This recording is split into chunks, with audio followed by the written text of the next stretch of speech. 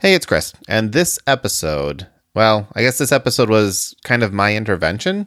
I don't know if it worked. I still don't know if it worked, but it made me think at least.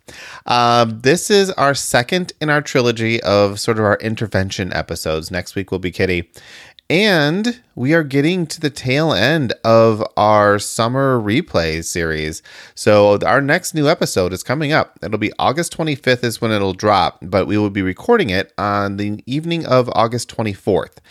And you should mark your calendar for that because everyone who comes back for our live recordings on Zoom, you can just go to tabletopgametalk.com/live. If you are in the audience during that recording, somebody at the end of the episode is going to win a $100 gift card. You have to be there either at the beginning and or the end in order to qualify. So sorry for those who can't, but really if you just dial in, say hi, that's probably enough to have me add you to the spreadsheet. So anyway, again, that's going to be August 24th, our next episode. That's episode 201. Our live one will be August 25th.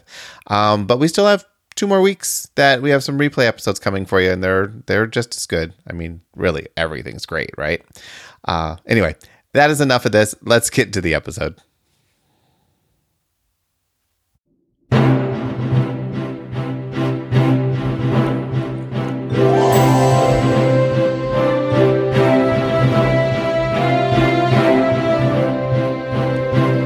Hello and welcome to episode 74 of Tabletop Game Talk, a show where we talk about tabletop games of all types. I'm one of your hosts, Josh. I'm Chris. And I'm Kitty. Today we're talking about not buying games, or maybe we could title this An Intervention for Chris. Maybe. Either way, we'll take a closer look at why you might not want to buy all the news games and the pros and cons of doing so.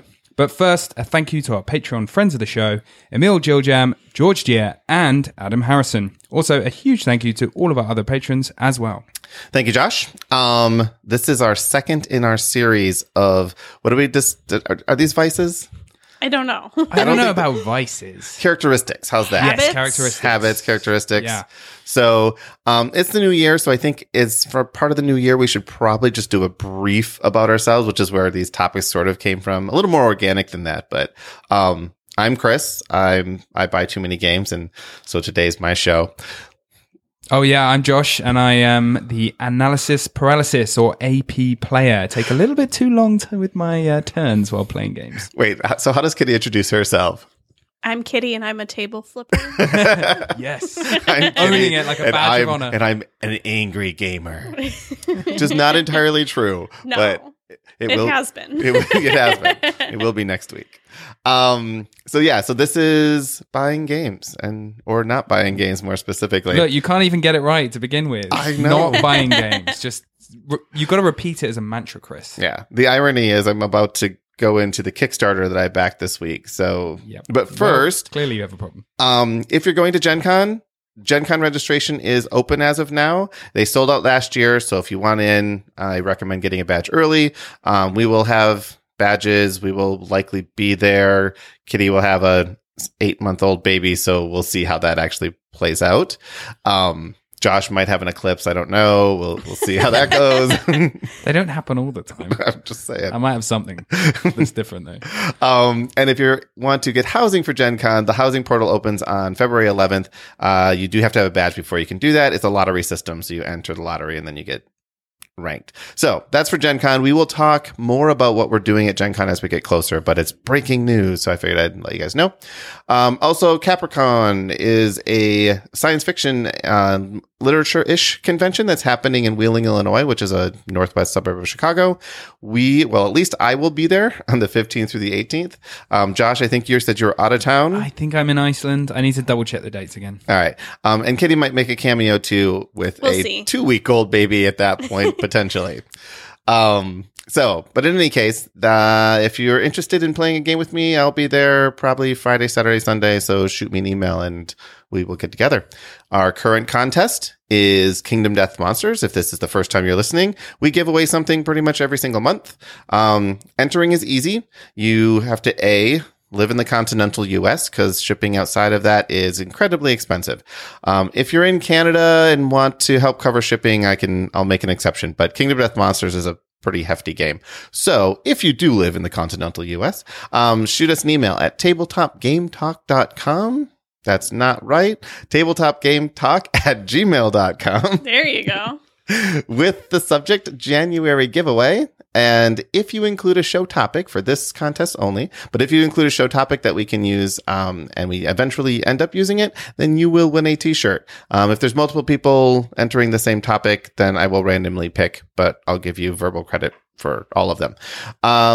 Surprisingly, we have not gotten many duplicates. Every once in a while, there's a couple deck building games or something like that are duplicates, but, we tend to do topics that are a little bit more in depth. We'll probably end up doing another deck building game episode, though. Speaking of Kickstarters, my Kickstarter this week, and I'm vowing to just do one. I put two down here. I was going to say, it looks like it keeps going. I know. Everdell. It's a beautiful board game of cards and critters. So their description is, grow your settlement in a charming world of lively forest critters in this elegant worker placement / tableau building board game. It also plays in 20 minutes per person, and it has a solo mode. So all these things seemed really cool. What does tableau building board game mean? So Tableau is sort of like your thing, what you have in front of you. So, as you build up different actions and things you can put in front of you, so it gives you more options. Scythe is kind of Tableau building because you're taking from not great actions and you're making them better over time. You're making your Tableau better. Blood Rage kind of has it where you can put the cards in your slots on your player board. Yeah, that makes sense. So Tableau is basically just what's in front of you as it changes. It can be used in a lot of generic ways, but that's why I'm going to use it right now. Cool. This one is another Animorphous game. Animorphs are people who turn into animals. Anthropomorphized is animals that look like people. That's the word I was looking for. Say it again. Anthropomorphized. Anthropomorphized. There you perfect. All right. You got it, Chris. Excellent. Well, you run around and you're like little animals, cute little critters. The art actually is really, really good. I say actually, I don't mean it in a, oh my God, I would never believe it to be. I'm stunned at this actually. I just say actually. I get yelled at work because I said, that's actually a good idea. It's like, what? You didn't think I could have a good idea? I'm like, no, but it is a good idea. So I got yelled at. Anyway, fair enough. But back to the Kickstarter. The base is $49. The collector's edition is $65. I'm not sure that you actually need to get the collector's edition because part of all the stretch goals is it just keeps upgrading the components in the base edition to the components that you're going to get in the collector's edition. The collector's edition. If you do it, you get the guarantee. You do get the guarantee. They're going to hit all their stretch goals. There is a mini expansion in the collector's edition, and I think metal coins. One of the things that I thought was funny, they could say unique resources, because they have twigs and resin and pebbles and berries, which basically are just stand-ins for wood and I don't know what resin is, and stone and food, but they're unique because they're for critters, so they're much smaller resources. I don't know. Sounds like they're resin doesn't really kind of. It's like maybe gems or crystals or something. Yeah. Well, some yeah, sort of, like a hardened resin. Where tree sap has turned into stone. Yeah, I guess you could use it to build things like glue. Dinosaurs. If there's a mosquito in there with some dinosaur blood. Maybe there's. I don't think there's dinosaurs in this. Life finds so a way. I backed this one before Aaron. So Aaron Wan sent me a Kickstarter recommendation, and I backed the other one before I did this one. And I'm really, really trying to just do one a week because 2 to 3 a week. I'm getting so many Kickstarters delivered now. But I want to call this out because it actually does look pretty cool. It's the Tokyo series of games. There's a link in the show notes for it. This is a new series of 12 games from Jordan Draper. I don't know who that is, but he's also bringing in various guest designers, all based on real world situations of the beautiful and overlooked life of Tokyo, Japan. Some of the examples, well, the one that I looked at was you are a soda vendor and you have to fill vending machines. Like that's part of the game. It claims that you can play them like sequentially, or you can mix and match them and add all the scores together, or you can put two. It says you can mix like two together and make a bigger game. So it's a really interesting concept. The art is very It's very line art, but colorful. There's plastic 3D pieces and things like that, like little soda bottles and soda crates and stuff. So this one looks interesting. I may back it for next week. We'll have to see what else comes up. So, all right, we have a ton of feedback, so let's get into that. We do, and let's get some feedback about past episodes. And if you have feedback about this or any of our previous episodes, email us or go to our Board Game Geek forums, easily found at tabletopgametalk.com/BGG. The first one is from Terence. He says, "Thank you so much for sharing what you had become an important and sensitive issue for your gaming group." He's talking about last week's episode on analysis paralysis. And by addressing it, I think you can help other gamers and game group address this subject in a more productive way. One of the best points you made was that the three of you were not on the same page at the beginning of the game. It sounds like you will do a much better job of managing expectations in the future. And it's great that you are also considering game selection to make a better choice in games for all of you. Yeah, so we had a lot of feedback on last week's episode. So we're just going to keep going. All right. So from Aaron, it's nice to hear that you guys are able to reflect on and take a step back from the table and observe the situation in a way like that. It is a social hobby, and it's nice to see people being social about it. Yeah, I liked it. Yeah. So from Aaron Snow, he says, "Hello, Aaron from Blood Rage fame." Now he's talking about the fact that me and Chris played Blood Rage with him at Evercon last weekend. That's true. Which is great. Sharon and I really appreciate you guys bringing games in and taking the time to teach us at Evercon. Josh, you did just fine teaching, FYI. Just ordered Charterstone, as we've wanted to play that for a while, but Blood Rage is next on the list. Good job, you sold it well. I enjoyed the last episode. Good discussion of different playstyles. I think the thing that made the most sense to me was to be upfront at the beginning of the game in what your goals are.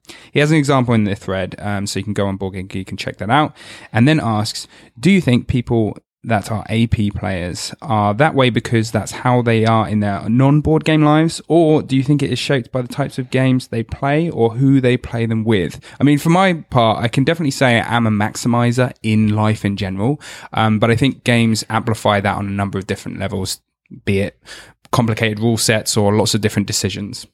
Yeah, and I am probably the opposite of an AP player, unless I'm really trying, and that comes through in life as well, and it drives Sydney nuts because I don't care about money or spreadsheets, or it's like, yeah, whatever. There's more of that. You don't reflect and look back. You're very much like forward thinking and driven. You just like make decisions and move forward, and you don't really like think about what, mulling over. Was that a good idea? Bad idea? I don't know. Yeah. You're just like, whatever. It's all good. Yep, whatever. I should buy 3 more Kickstarters.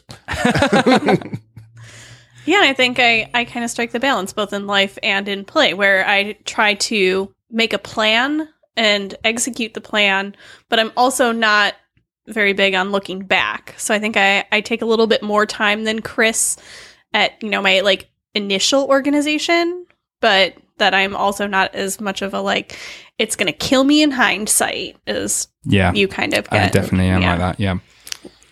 All right, so on to another email on our AP episode from Sam. It was a great episode, very cathartic. It was like listening to marriage counseling for a gaming group. I totally enjoyed it because it made me think of how to appreciate the different wants and expectations of different gamers. So some questions for Josh. So here we go, Josh. Yep. Do you find that knowing the rules decreases the time needed for move optimization, or do you start taking more time because you start seeing more opportunities? I know I had that problem with the latter when it came to Race for the Galaxy. I definitely think it's possible that knowing some rules in a game could then make it take longer. It would have to be a very abstract game, a game like Homeworlds or chess. But I think on the most part, knowing the rules helps me speed up. Do you tend to think a lot about games after the game is after gameplay is over and do a post-game analysis? That one I actually don't do as much. And maybe it's because we're in such a kick of playing new games all the time that I kind of feel like, well, I'm probably not going to play this game again because it's one of Chris's games and we're just going to bring out a new game next time. So at the moment, no, but who knows? If I get my own dedicated gaming group, then maybe. Mm-hmm. All right. And he adds, if I may comment on the use of a timer, I think that it may be a bad idea because it could take what is a mental process of move optimization and turn it into actual analysis paralysis, by which I mean the pressure of being under a time limit could halt the decision-making process for any choice. I say this from experience working working in an educational setting and seeing how pressure affects different people in different ways. Completely would agree with that one. I mean, I was actually at a company Christmas party, and it was like really crowded bar, lots of people like vying for the attention of the bartender. Gets to me and I have like 4 orders memorized, and I'm like, this, and this. And she goes, no, we're out of that. Pick something else. And I just was like, and she said, quick, because there's all these other people crowded around. And I couldn't. And she went, nope, and just like walked away. And I was like, no, I waited for so long. And it just really, I couldn't pick anything because it was such a, you got to pick right now. So I agree with that. It might lead to that problem. So back to the first question. Yes, in real life, you still have this issue. Yes. I think I might have had that issue, although I have like such order anxiety that I usually have a backup ready because I'm that crazy about like, I know that it takes me a while to make decisions in that situation. Well, you know, actually the other thing was it wasn't for me as well. Yeah, and that's so, harder. yeah, because then I have to, I'm like, wait, what does that person like? I like going through your memory as well. So it wasn't just like, oh, I'll drink anything. It doesn't matter. I think in that situation, if it was my drink, I just would have been like, yeah, just give me some beer or something. Mm-hmm. But it was for someone else. So for me, and this is the kind of the way I do it in game too, the choice I would make would be something I would like, and then I would order. But it'd be different than the thing I would order for myself. Right. So either way, I would drink either, and then I have 2 options to give to the person that isn't getting what they wanted. And I'm just like, yeah, that'll work. I like that. I'll try and employ that next time I'm in that very specific situation. How to order drinks at the bar when something goes out. All right. So on to an email from Steven Seitz on 2017. 2017 was my first year in this great new hobby, and I have you guys to thank. A friend at work and I were talking, and he brought up a hobby board game called Terra Mystica, which I hadn't heard of before. We got together after work with another friend and played it. Since then, I have been hooked. I started looking up podcasts for tabletop games, and yours being Tabletop Game Talk, it popped up, and that is how I found you all and the story of how I became a Patreon member. And will always continue to be. Aw, thanks. That's great. I have since listened to and subscribed to many podcasts which do reviews, talk about specific games, which I do enjoy because I do like buying and playing the new hotness. Yours stands alone as you all have a different experience in the hobby and cover topics, not games. So I was lucky to have found you all first, and I try to get you all out there with shares and retweets on Twitter every week. What a legend. Yeah, Steven does a great job. Like he's retweeting things all the time, sharing things. And you know something? Our intro is like talk about tabletop games of all types. And we do, but we do it in a topical way.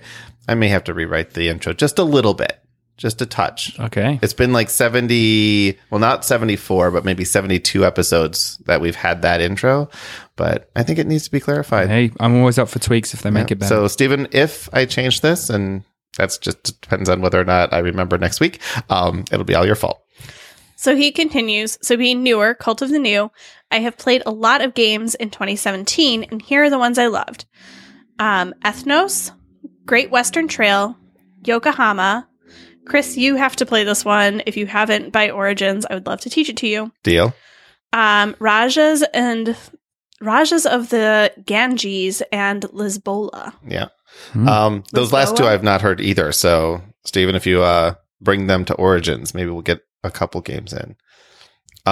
We skipped it. Justin Weber, Josh. Oh, goodness. I do apologize. Nah, he's quick. Well, Justin Weber, I am known as the AP Prime player in the group. I don't feel it is totally deserved, but after your last episode, I decided to alter my play for new games.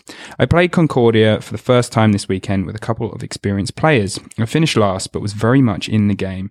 During the game, I took quick turns while focusing on learning the mechanics. As a result, one of the experienced players became the AP guy, and I was able to give him a hard time. See, there's a benefit. There is. I don't know. I'm still on the fence. I'm still fighting my corner. You can always tease the slowest player. Let's see. Oh, Steven won. Actually, Steven Seitz won our big box, the Home Depot box of games. One of them, and he's wants to write reviews for them. So as he's playing them, he's been writing reviews, and he sent me in one of those reviews. Now, the review's a little longer and we're running out of time. So I'm putting the entire review, and Stephen, any reviews you send me in the future, I'm putting them in the show notes. So if you want like a hidden review, secret review in the show notes, just look at the details on wherever you got this podcast and you will see his reviews there. I think the one that's in there right now is the Fuse review.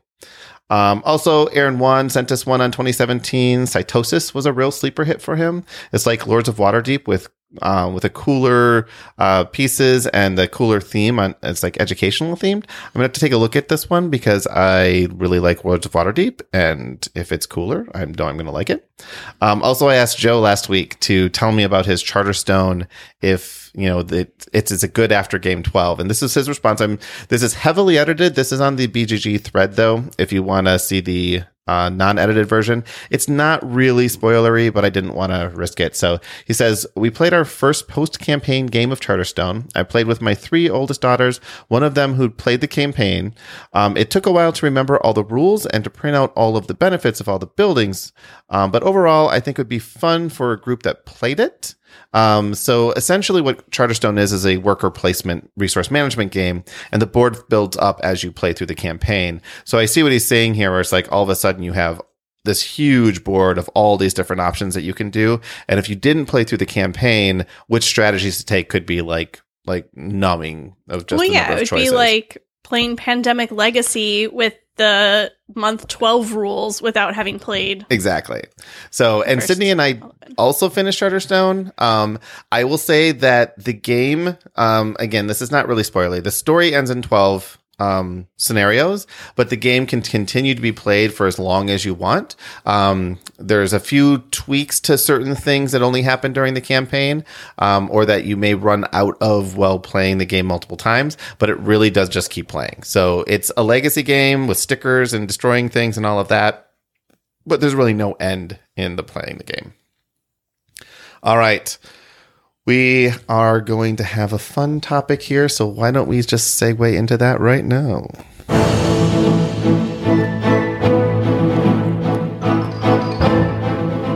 In this episode, we're talking about not buying games. This started out as a public comment by a Board Game Geek user, Witek Wasilewski.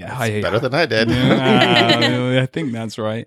The link to the original thread is in the show notes, but here is how it starts. 3 years ago, I caught myself spending more time planning my game purchases, reading reviews, browsing for new great games to buy than actually playing them. With 2 small kids, my playtime is limited, but my appetite was not. This was true for both board games and computer games. I was thinking, that's what I need. That will make my collection complete. I was buying compulsively and trading away after 1 to 2 plays as an unfulfilled promise. That's how the idea for the public commitment was born. If you commit to something publicly, there is a much better chance you will not weasel out of it. And so I committed to not buying games in 2015 with 50 others. Then, in 2016...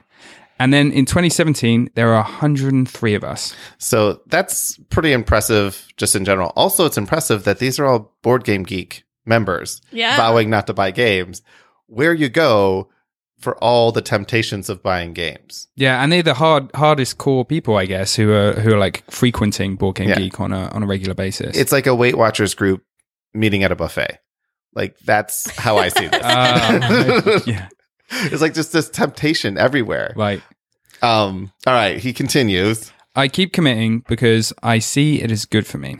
I regain tons of time I spent browsing through online stores, review sites, also BGG, and YouTube reviews looking for diamonds. I tried to make good use of that time, be a better father, read more, exercise. I lost over 25 kg and ran a marathon, 3:48, yay. But mostly, I learned to pause and think if I really needed that next game or anything else, silencing that voice in my head whispering, bye, bye, bye. I'm thinking more about the planet and that I'm leaving to my children. Of course, I stumble and fail, but that's where the public part of the commitment jumps in. I try to log my adventures with not buying, and it works. When I impulse bought a game and was writing an excuse, I realized I can still give it back, and I did. All right, so I'm thinking more about the planet that I'm leaving to my children. Yep. but what about the game collection you're not leaving to your children? Look, this is just the voice of an addict right now. You can't listen to Chris at this moment. I mean, no, these are all good reasons, but I see your point. All right. Well, he has tactics here, so He has. keep going. These are my motivations, but everyone has his own. When you look at last year's commitment geek list, you will see there are people who want to save money to renovate their house, enjoy their already big collections, or just travel more lightly through life. I've made a few rules I plan to stick to. They are pretty simple. 1. I will not buy or back a board, computer, mobile, or role-playing game. 2.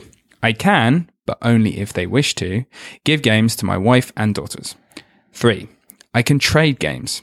I participate in Math Trade 2 or 3 times a year, trading maybe 2 games each time. 4. I can get games as presents for birthday and Christmas.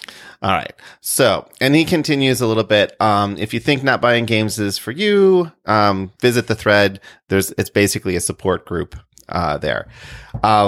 It's also not for everyone. Some people just really like buying games. Me. Chris. All right. So I think this one, when I read this thread, it really did hit a lot of things for me because I buy a ton of games. Like it's just, I get bored. I'll go to the game store and I won't leave the game store until I see like 2 or 3 games I want and walk out. I also have this compulsion. This is probably a shopping issue where I can't just buy one thing at a store. I have to be worth my time to go stand in line. So I need to have more than one thing. Wow. But that's really good that you're being open about it. Yeah. Cause there's definitely like psychological aspects to this. Cause like, you know, you've described yourself as like a kind of collector, must have them all before. Like, I wonder where all these things come from. Like, you know, with me, with the AP thing, there's probably a reason why I do it. I don't quite know. I mean, have you thought about it that much? I've always had that collector mentality. It's why I stopped playing Magic. So I started playing Magic really early, and I still have like a full set of all the dual lands, like a full play set of all the dual lands in gem mint condition. Like these cards are worth crazy amounts of money. In fact, most people would assume they're fake. They're like in that good a quality. And I'm just like, well, I have this collection. I'm just going to keep it, even though I should sell it because it's like $4,000. And when is the last time you pulled it out, looked at it? Every once in a while, I get a little panic attack where it's like, oh, where are those cards? I need to track those down because I don't take care of them. I just throw them on the shelf with everything else. They're in a box sleeved, so they're definitely not getting damaged. I just don't really pay attention to right. Did I leave them when I moved house somewhere? And right. Which boxes I pack them in and that type of thing. But like what? Like I don't even understand the mentality of like wanting to have it all. I mean, I know that there's people like you out there, but like, what is it? Like, why do you want all of said thing? I think it's honestly, I don't really know I can explain it. Right. But it's like the Kickstarter thing, right? So when I'm backing something on Kickstarter, I can't just back the base thing. I need to get the deluxe. And then, there's 43 add-ons? Sure, I'll get all those. And before you know it, I spent $500 on Massive Darkness. Like, that's the Is that possible? You can spend $500 on Massive Darkness? Yeah, with all of the add-ons. And I did buy the base game twice because I knew we were giving one away, but I'm pretty sure my end pledge was that. Now, I did not do that with Kingdom Death Monsters. Kingdom Death Monsters, I just got the base because that was $250 by itself. And then if you wanted to, I think you could have gone up to like $2,000 on like just buying the game there. That one set my it's like, nope. Not going to play this $2,000 worth. Not going to happen. Well, it's good to know that you have a limit. Yeah. Yeah. So, and like I say, if you've been listening, the reason I'm giving away Kingdom Death Monsters is because I opened it up and I realized I had to assemble all the pieces and I closed the box back and I said, this will make a great giveaway. Like, so even that kind of thing is tricky, but I just feel like if it's out there, I want it. Right. And I'll collect it and then I just won't use it. You know, Arcadia Quest has all the different figures and I went and I tracked down all the figures. So I have them all. And then I'm like, but I don't want to open them because they're unique and they're all their little collectible things. Right. But that's not necessarily what I got them for. I didn't get them to hang them on a wall. I got them to play with. I just don't want to open the box. So then I'll get 2 of them. So one that I can open and one that it doesn't open because I have it also in my head that, maybe I'll just sell them at some point. And I never do that either. Wow, I really have a problem. Well, yeah, but this is great because because you're not alone. Like, you know, there's tons of, like, it's a very gamery thing to do. Like, you're not the only one who does this. Like, I'm sure there's tons of people in the community, people listening right now who do the same sorts of things. Like, it's human nature on some level. It's just like some of us do it to more and less degree, you know. So it's interesting on that level.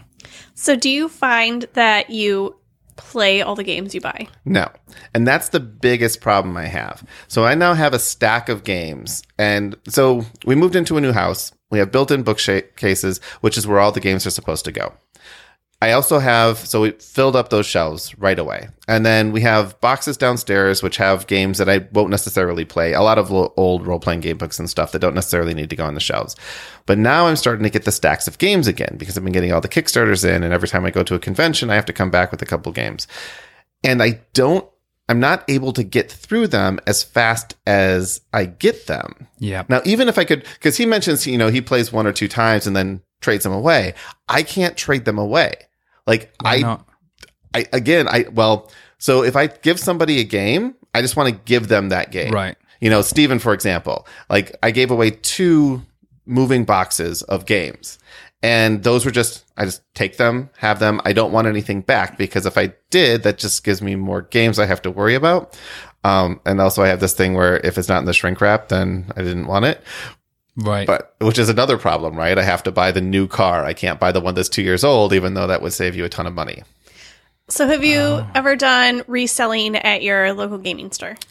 I thought about it once. I have a problem with like selling things on eBay and, you know, so I have a bunch of stuff that I'm not a hoarder. Right. Like I'll give stuff away. Yeah. It's just the hassle of selling it is not something I want to deal with. So I've often offered my friends, it's like, look, I have this old iPad and an iPhone. If you want to put it on eBay, I'll take 20%. And I've done that before for you. Exactly. Yeah. You know, I had a friend, I gave him like 3 years worth of Magic cards that I collected like every game or every card from those 3 years. And he's like, you have all these cards. They're like, there's worth a ton. I'm like, well, if you want to sell them, you take half the profits and give me the other half. And I trust you. This is great. When I find myself unemployed again, I know exactly what I'm going to do. I'm going to help Chris out. Seriously. This was one of the guys we played Pathfinder with, and he would just like come every few weeks with a check for Chris. It was hilarious. Yep. That's so funny. He's like, here's another $150. I'm like, what's this for? It's like, oh, I sold more cards. I'm like, oh, okay.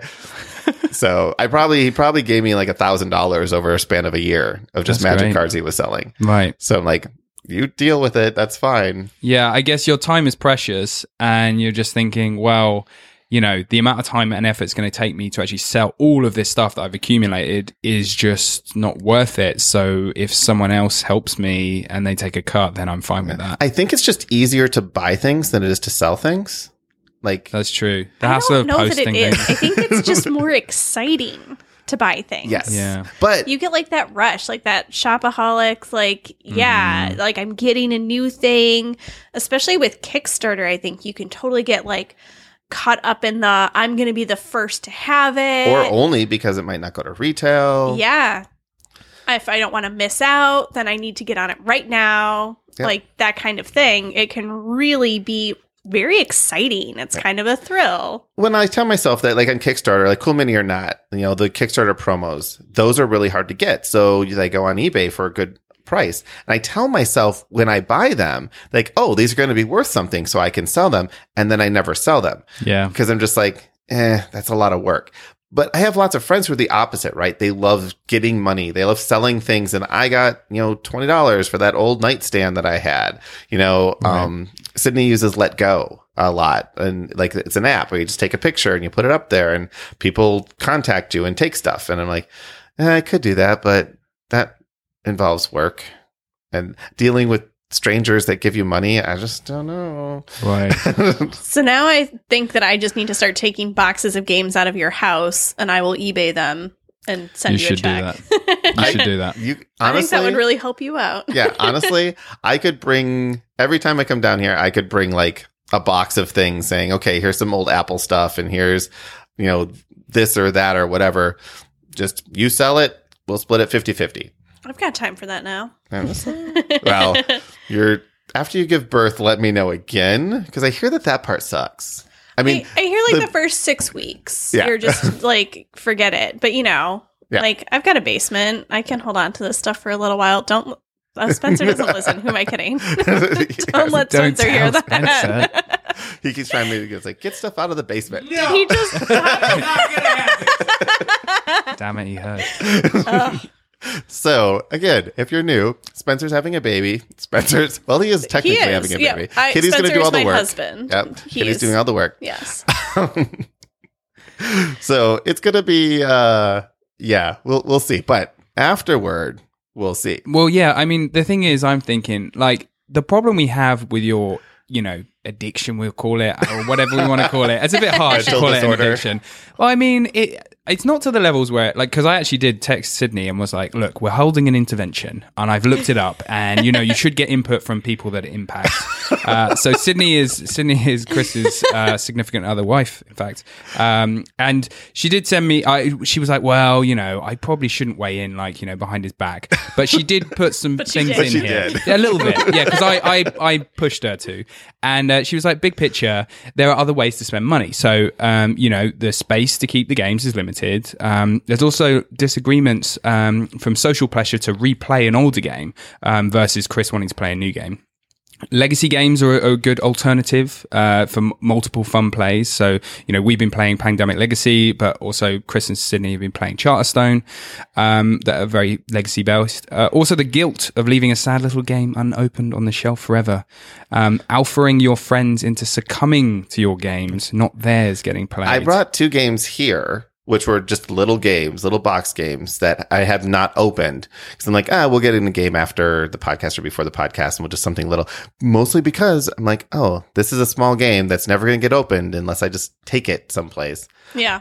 Well, you're trying. That's good. I mean, she says, he ascribes to all of these at varying levels, but he's unfortunately amazing at mitigating them too. But yeah. I think that's your real problem, is that you're like so smart. You can talk yourself into thinking anything is a good idea. I'm very convincing. He does do that. He That's does very it. true. That It's is very a so- thing like, that he does. He's really good at justifying. Yes. Well, I'm trying to justify whether or not I actually have an issue. So here's the other thing. Speaking of justifying, so I'm reading this thread and I'm like, this seems like a good idea. This seems like something that could, free up some time, free up some money. It's just like, I think this is a great idea. Oh, but wait, I have this podcast, so I have to keep buying games. Yeah, right. And that was the other thing I was going to say. Like, it's like, with other people's, like, quote unquote addictions, like, you're just throwing money down the drain. Like, there's no point to this, like, if it's a substance or something. But like, this is like, you play with your friends and you have a podcast where you talk about new games that you bought. So it's like really hard to, like, say, well, you should stop doing this. Which is why I'm giving you like the benefit of like, if you cycle games out, it's not too much of an issue. It's like when your house becomes literally made out of board games.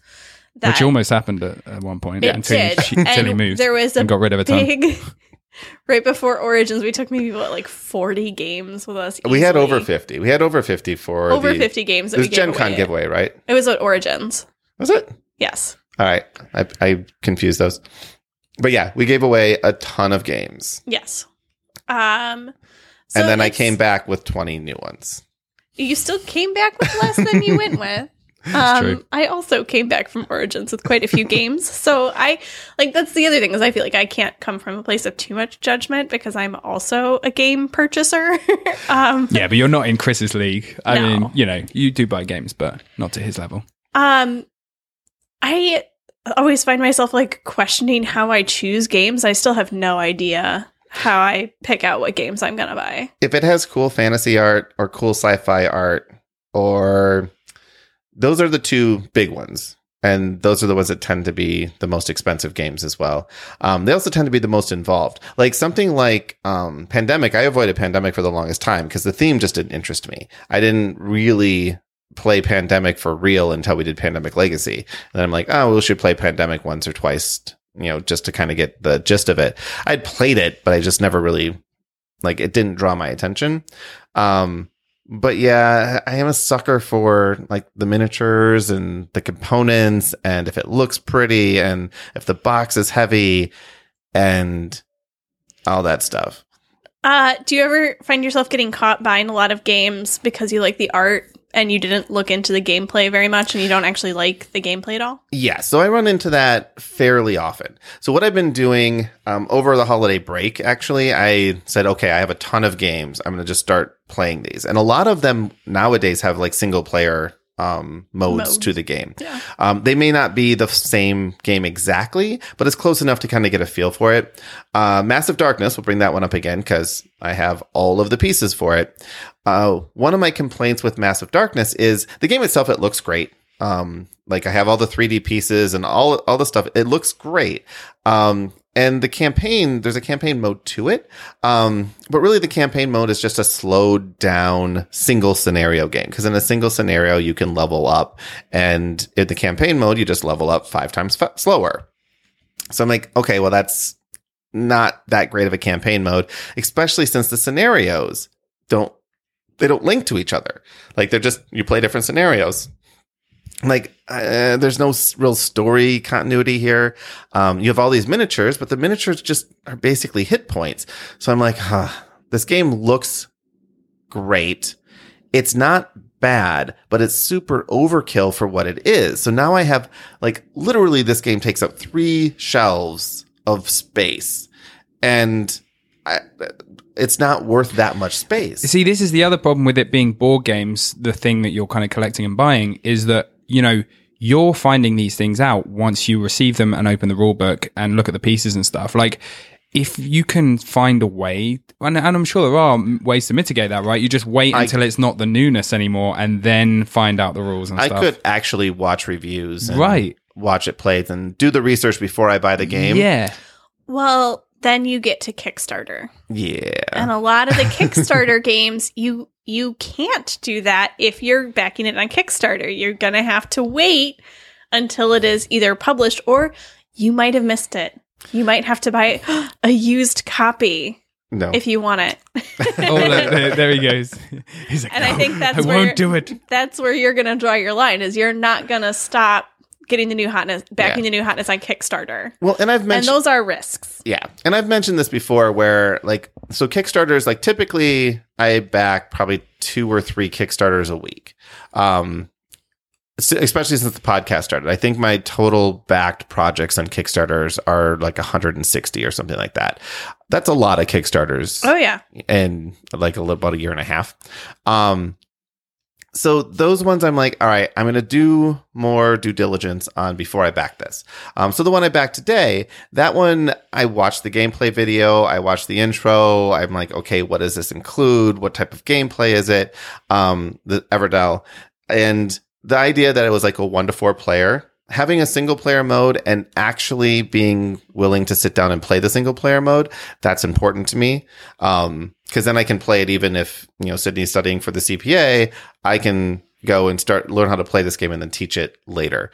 So that one, I'm like, all right, yeah, I can justify this one. It's $65. I don't need the collector's version, but I can't quit cold turkey. I mean, come on. So, but I need to start doing that with other games as well, except for I want to play the game so I can have my own opinion on them and not just take up someone else's opinion because I have this podcast. Yeah, but if you like with the Martian one, what was it called again? First Martian. First Martian. You literally read the rule book and was like, nah, this is not a good game. I'm not going to enjoy this. And there must be tons of other games where that's true. We're going to get a review and he's going to tell us why it's a good game. Okay. First Martian, though. So First Martian was based off of a system, Lewis and Clark, I think.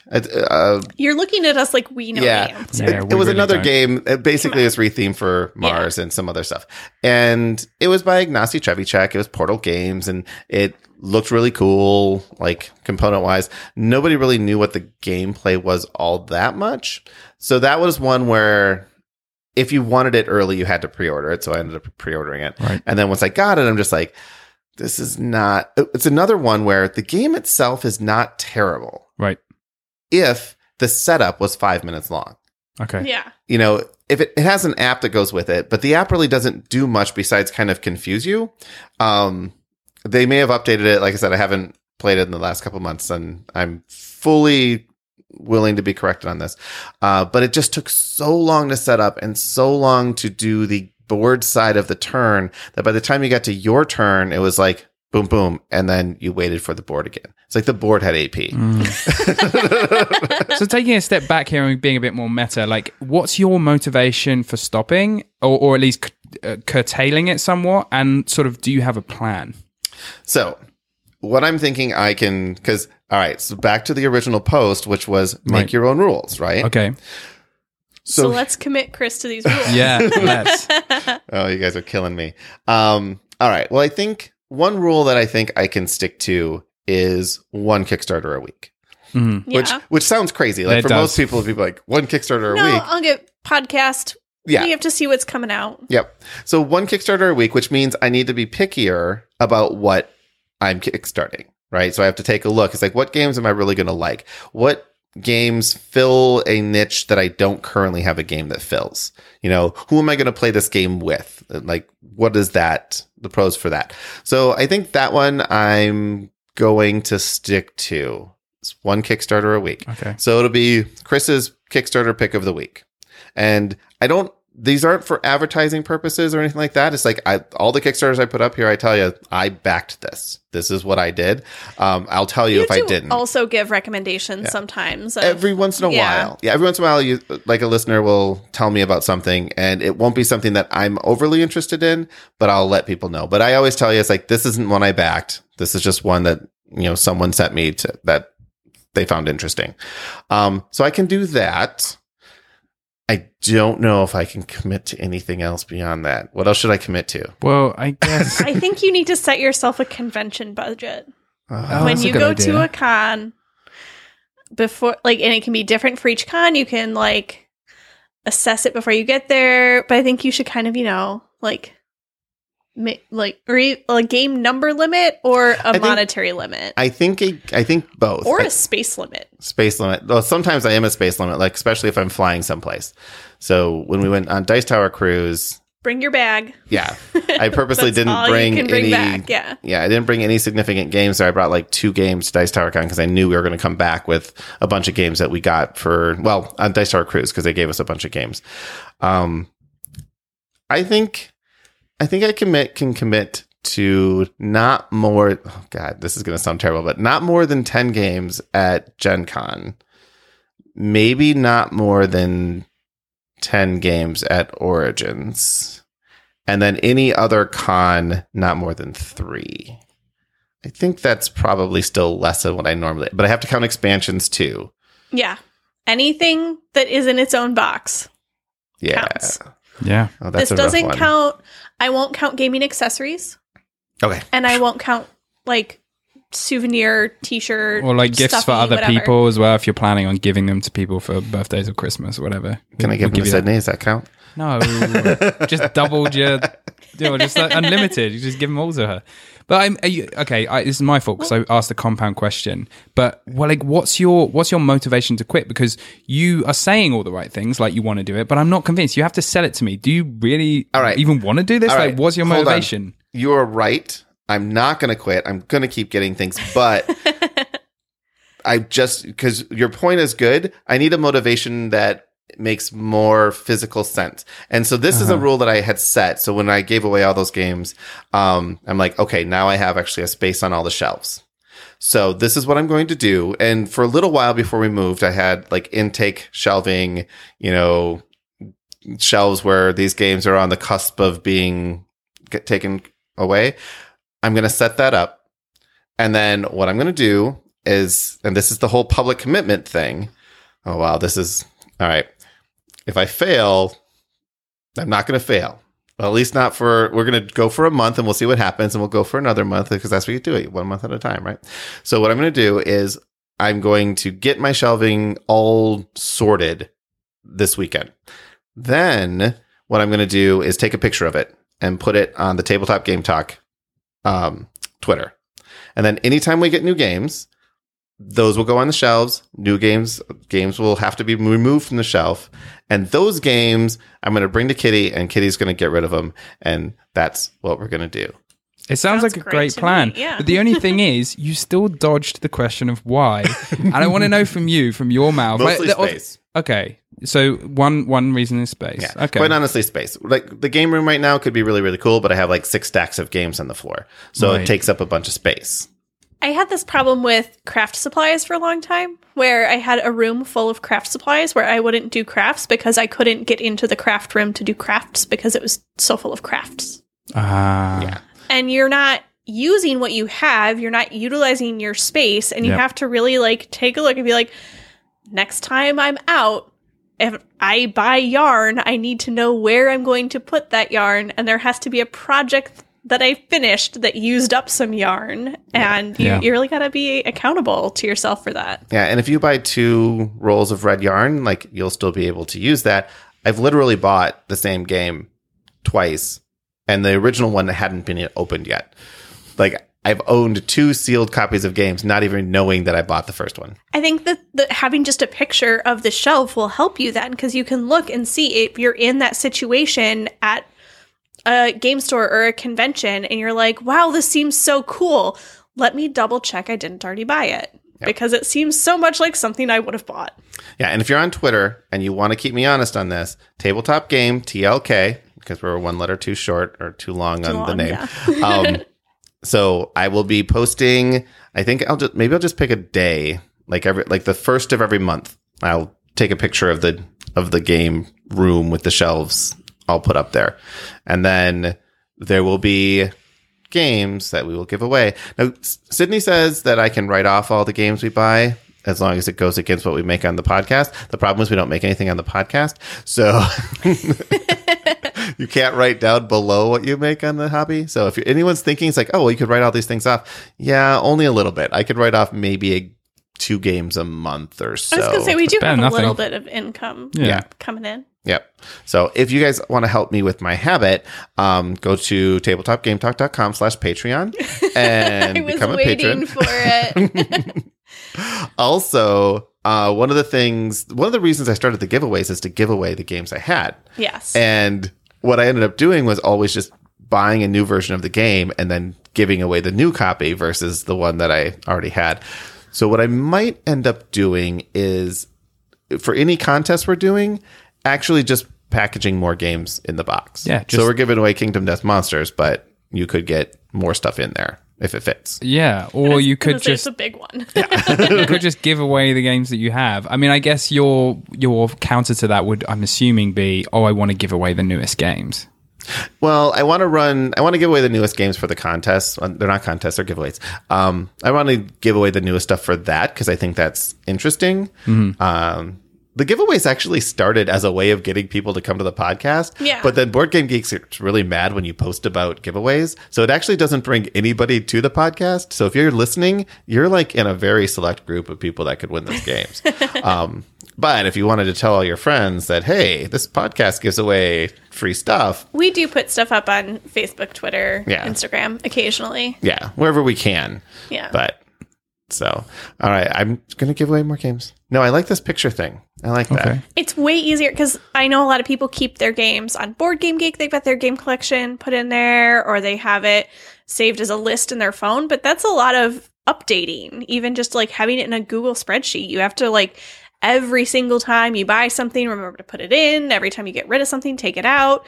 If you leave something at a friend's house, does that count? Like, at what point has it been removed from Yeah. your list? It's just theirs now. Yep. There's a lot of those at my house. Yep.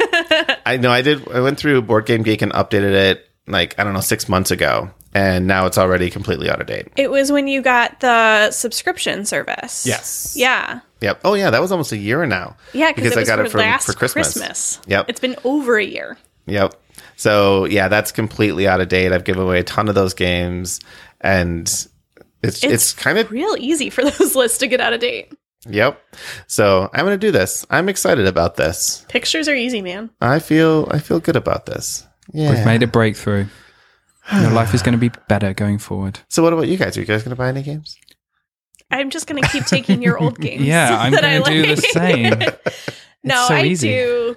I usually buy at least 3 games at a convention. And then I don't hang out at game stores as often, but I'll pick up a game here and there when I usually end up there with you. So Yeah. that's usually where I pick up my like, oh, I just like the art games. And then I don't do a lot of online because you are always in charge of like the new hotness, what's coming out. So I don't have to worry about that as much. Yeah. Well, and the thing is, I tease that I want to know the new hotness, and I listen to a ton of podcasts, so I know this stuff just from hearing other people talk about it. There's very little need for me to be on the new hotness unless it's so hot that people are asking me about it. Because we don't do game reviews, right? That's true. You know, we're not talking about the latest games. We're talking much more high level topics than that. But I do feel like I need to see how the trends are going, where the market's going. And I love being involved in the community, and I love supporting the distributor, well, not the distributors because whatever, but the publishers, going to and seeing the same people at all these different shows, people who designed these games. Like they designed it and now they're at the table, they're teaching people how to play, they're selling it. Like it's an end-to-end thing with game designers and developers and publishers. And I like supporting that community, which is another reason I'll buy just about anything if I see the designers teaching me how to play the game. Yeah. So I'm just like, that's a good point. I'll give you that. That's a noble thing to do. Yeah, I guess it's just not getting out of hand, just not getting spiraling to the point where you're, spending stupid amounts of money every year on it. Yeah. Well, it's not the money so much, right? Because I think as far as hobbies are concerned, you can spend a lot of money on different things. Like any hobby. Yeah. I jumped out of airplanes for a couple times, and I looked into like, what would I need to do to get my parachuting certificate license, whatever they call it. That was a long time ago. And it was like, $3,000 and, 12 different things you had to jump through and certifications and stuff. Like that's a lot of money. That's a lot of games. Yeah. And then every time you jump, it costs you another $50 to jump out of an airplane. And that's if you are already certified. So it's like, all right, that lasts for about 2 minutes.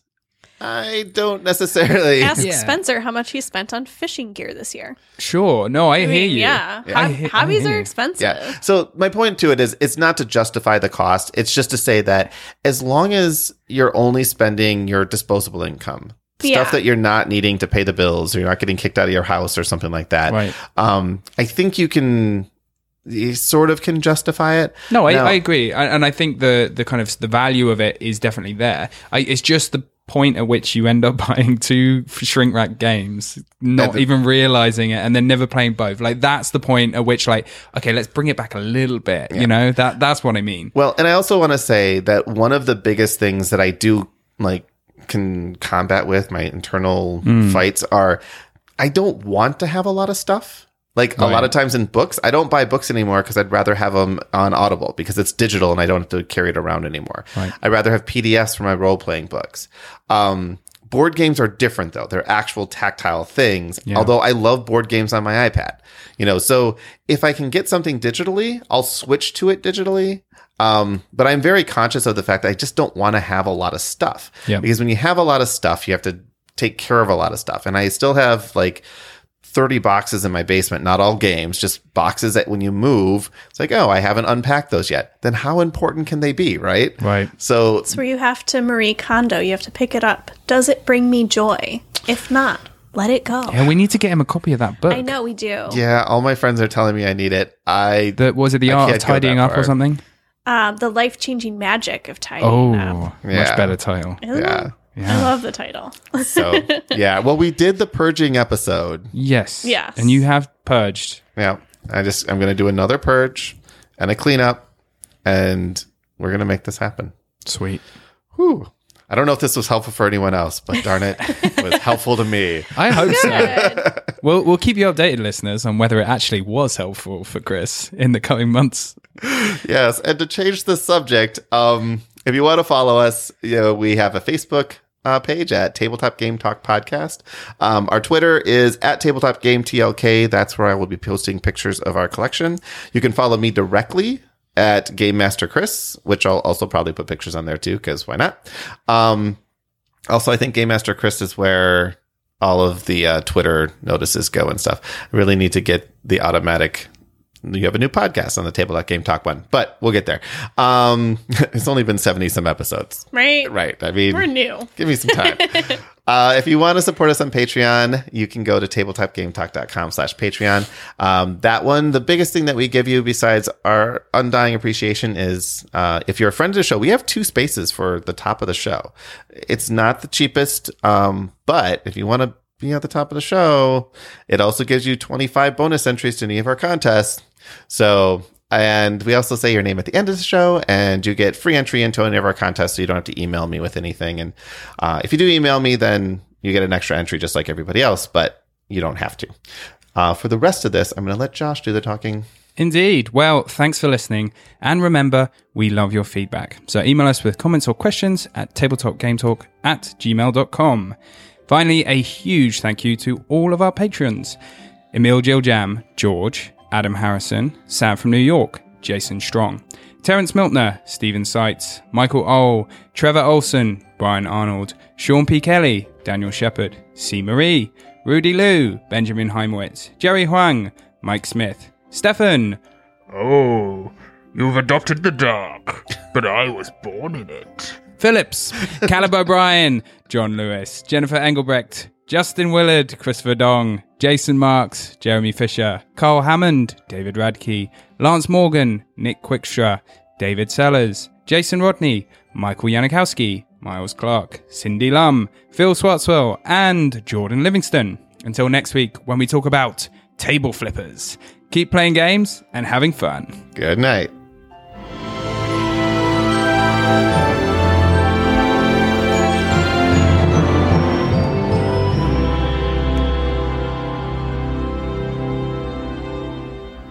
All right. So, no giving birth before you talk about your anger in games. Deal? Deal. I totally have control over this. Yeah, you can hold it in. Yeah, just be fine. Be fine. Or you'll be really upset when I bring the microphone to the hospital and it'll actually work out great. She'll kill you. Okay, so this one was all about me. And yeah. So I'm going to start with Fletcher this time. Fletcher, so what do you think? What do you think about this episode? And I mean, I want to know what you think about this episode because I want to know, did you stick with your plan? Because I'm guessing no, because I've been to your house like way after this was recorded, and there are still like boxes of games piled high on the floor with no home. So in my head, I'm thinking, yeah, probably not. So in my defense, when you order things from Kickstarter at a rate of 2 to 3 per week, you get a lot of Kickstarters that keep showing up for the next, 1 to 2 years. But you said one a week. So, then I switched to 1 a week. So, right. Which is still so 52. What's your excuse? So this is 2.5 years ago. Yeah. So what ended up happening is I did go down to 1 a week. Most of I think the shows after this, I covered 1 Kickstarter until we got rid of the Kickstarter segment. And then we went to our actual Kickstarter podcast. And even there, I think we were at 1 a week. I think we weren't quite at the Kickstarter. We're only backing 1 a week, but Yeah. we were talking about several. Yes. And so it was, I liked it because it made me think. It made me stop and think about what I really wanted, even though it was 1 a week. And the following year, I went to 10 for the year, which actually was 20 because I didn't count expansions, and I backed 10 expansions as well. Yeah, I was going to say. But that's still half as many, and it's still way down from over 100 the year prior to this episode, which is just ridiculous. It is crazy. Yeah. Yes. But what about your other buying habits? What about like going to the game store? What about cons? Do you still pick up as many things? Not necessarily. So the convention limits I never really set for myself. When I would go to conventions, I would still pick up what I wanted, but I still was a lot bit more more discretion as to what I was going to buy. I didn't buy things just because it was a new thing, because there were so many new things. So unless something actually stood out, I was able to pass on it. Plus, bringing all the games to Gen Con and then giving things away, that helped kind of say, look, I just got rid of 50 games. I don't need to buy 50 more. So Yeah. it did help. And Something it was I have noticed that has really helped with your buying at cons is Keyforge. yeah. You, at most of the cons we go to now, you're so busy playing Keyforge. We spent like 3 out of 5 days playing Keyforge at Gen Con. Yep. I want to say. Yeah, pretty much the year of So there's not as much 2019. time to just 2019 wander was randomly. all Keyforge, and the last Gen Con I went to, I think I went to the dealer hall maybe 2 hours total and picked up like 2 games because we were just playing Yeah. Keyforge all the time. Yeah. So Josh, like people can't see having that shock a face. game. I was very shocked. I can't believe that. You're a formed man. That's crazy. Well, in I bet you're still a 2020, shopaholic in other parts of your life. no. In 2020, I haven't bought any games at conventions. Wow. So there haven't been Wow, any conventions. amazing. Every convention has been canceled. How did We you went to manage that? one convention this year before global pandemics shut them all down. There was a couple in January and February, but we didn't end up going to them. So I don't think I've been to a convention in 2020. So Yeah. saving lots of money. Now I haven't checked my Kickstarter thing, but I have done a bit. That's actually one thing I wanted to look up, and I'm going to do that now because we were talking about. I think I had like 160 some Kickstarters backed at the time of this episode. So this is over 2 years, about 2.5 years later. Let's see how many projects I have now, and 247. So that's actually not terrible. In about 2.5 years, I picked up an extra 80 or so games. That's reasonable. Yeah. Where does it tell you? If you click, Oh, okay. I found it. I think at the time we recorded this episode, I had backed 0 Kickstarter games, and I'm now at 46. nice. You're not a super backer until you hit Gone the other 100. way. No, I'm a super backer. Are you? Oh. Yeah, the website tells me I'm a super backer. Well, it's just trying to make you feel good about yourself, or bad, depending on how you spin that. Right? Actually, I was a bit ashamed when I got that status. Yeah. Well, and what's funny is we talked I don't know about. if I still am, because you can lose it. Maybe it's a rolling status. But yeah, we had talked about, I think Tiny Epic Zombies was on the radar, or I just backed it or something. And then Tiny Epic Pirates is something I just recently backed. So Tiny Epic comes out every year, and every year I pick it up. Tiny Epic Zombies was pretty decent, not too bad. Although we talked about Everdale, I think, in this one, and Yep. Everdale, and that game actually turned out to be really, really good. I never did pick up the Tokyo series of games though, but yeah, A super backer is somebody who has supported more than 25 Kickstarter projects in a single year. yeah, that I don't have a problem Wow. getting. They But do have to be more than $10. So, yes, I maintain my super backer status, but barely for this year. I have not backed very many things this year. I still love Kickstarter, and actually, as you guys It's listen to fun. this, Kitty and I now have a Kickstarter segment on Dice Tower Now. I think we're calling it. Dice Tower Max. So- Get it right. That's what we were told. Yeah. But we are not in charge of the podcast anymore. We just get to record a segment and send it in. So, We just get to do the fun part. yeah. And also the part that encourages us to spend too much money. So maybe not the fun part. Yeah, I actually kind of like the fact that if I just do the research, I don't have to buy the game anymore. Unless if it's something that I'm like, yes, this is a game that I'm missing in my collection, I will consider it. But otherwise, just kind of like being up to date on the new fad is enough.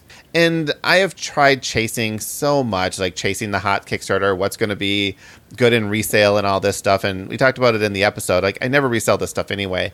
But, Cthulhu Death May Die, That's where Spencer showed up to yell at me. yeah, which we've never done either. I have never given you games to sell. But like Nope. a game like Cthulhu Death May Die, like this is my favorite game right now. And at the time I backed it simply because of the designer names. And I didn't think I would like it at all. And it turns out I should have backed like 15 copies of that because I would have made a fortune. But Are you wouldn't, sure 'cause you didn't wouldn't just sell back it because of that gigantic Cthulhu miniature? the gigantic Cthulhu miniature is selling on eBay for around $500. It was like $100, That's ridiculous. $120 during the Kickstarter. Ridiculous. But yeah. But it's just so good. So I have a question for you. Has your played to unplayed game ratio changed in your collection since this episode? Yes. Slowly at first. It's gone down. Yeah. Yeah, well, maybe. Basically, it was slow at first because I was still getting a ton of Kickstarters in that I'd already paid for and backed, and they were still coming in faster than I could play them. The pandemic actually is, more than anything, gotten me to start pulling out older games. And this is actually...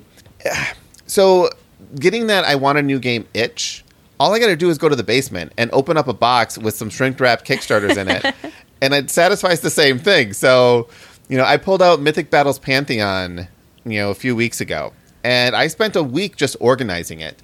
And then I started playing a couple games against myself at first just to kind of get a feel for the game. And that game was still... I did an all-in on the 1.5 version of it, so I have way too many miniatures. It literally takes 6 boxes to store all this stuff. But at least now I'm getting some kind of enjoyment out of it. And...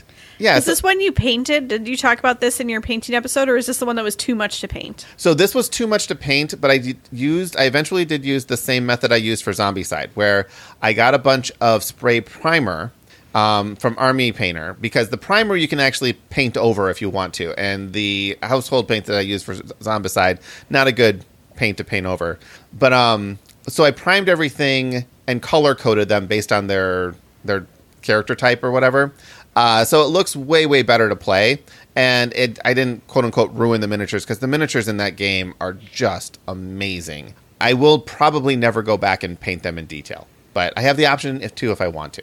So, but yeah, I should have saved this image. I saw a really good image on Reddit the other day where somebody had just done a black wash over, I think it was like an AT-ST from Star Wars, like one of those models. And that was all they had done. And it was like huge difference. So it really illustrated your point of like what a wash can do. Yep.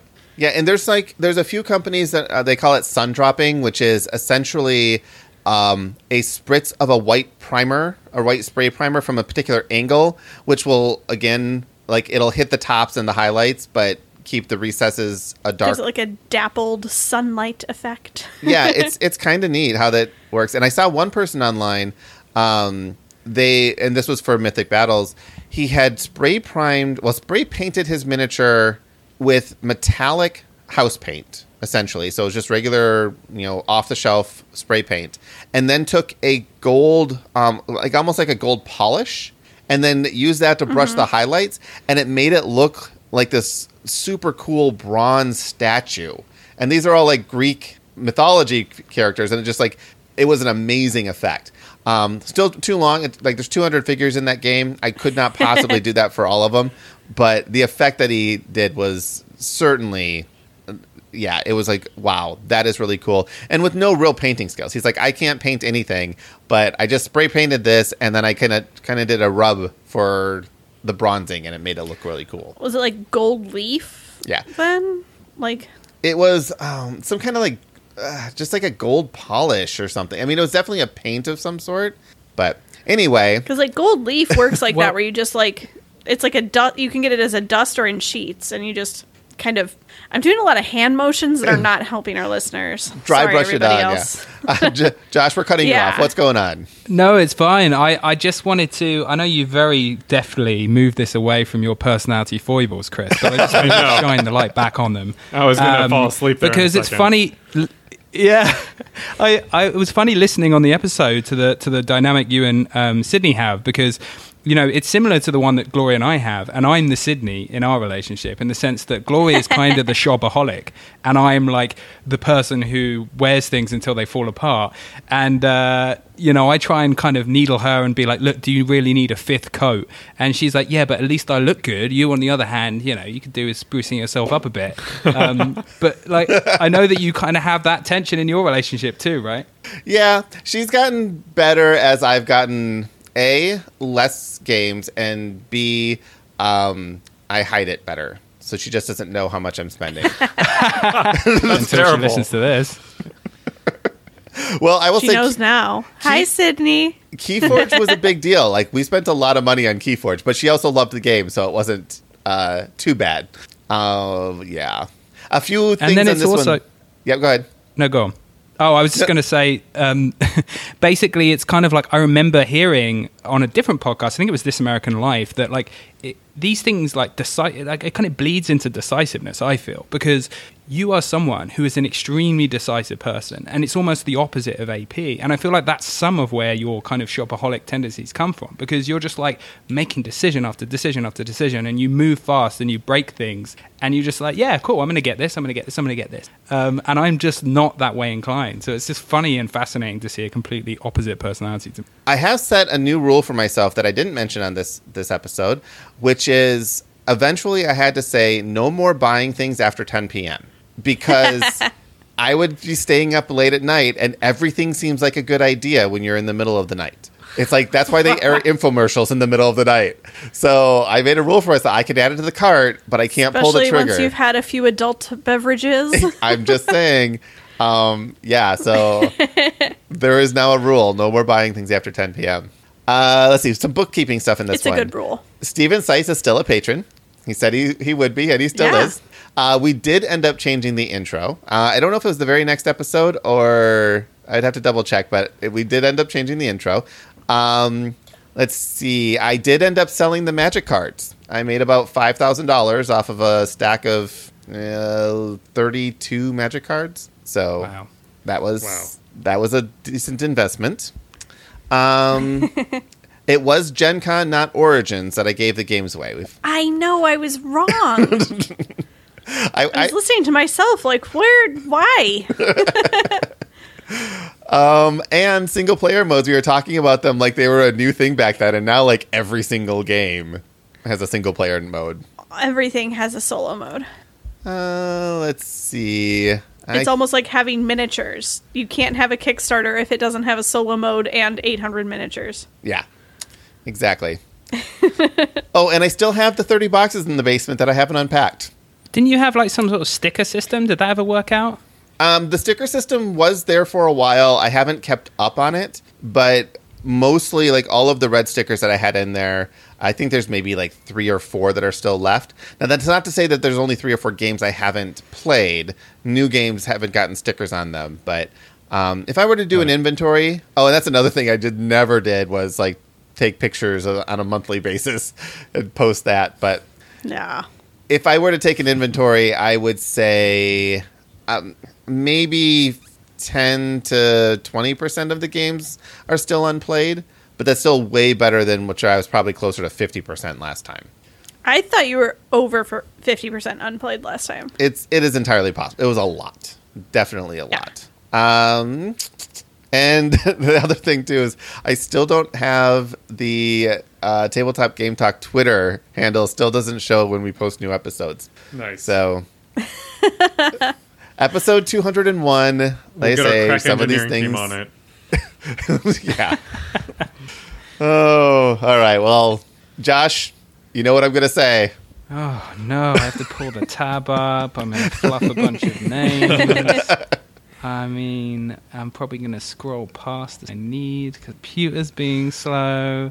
You know, you just love torturing me. I mean, really, that's what this is, isn't it?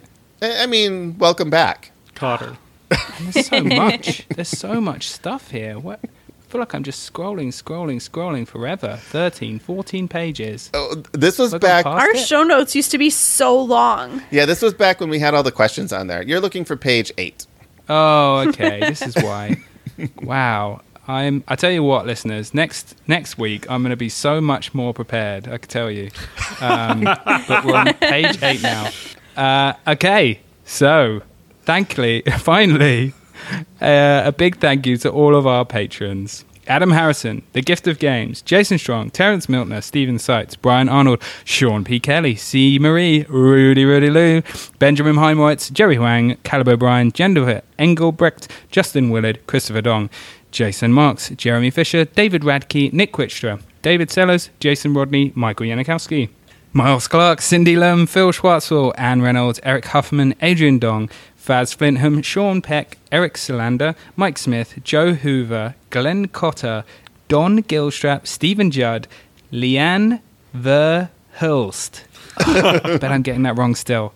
Christopher Letko, John Lewis, Joe Rackstead, Ron Nelson, Sahara Wentworth, Weatherman Keefe, Nicholas Lott, Agnes Toth, Paul Raymer, Jimothy, Matthew Droke, Aaron Moore, Jesse Wheeler, Charles Pearson, David Rank, Sam Lacett Brown, and Christopher Comstock. All right. Say Jerry Wong like wrong. Jerry Wong. Wong. There you go. Sorry, Jerry.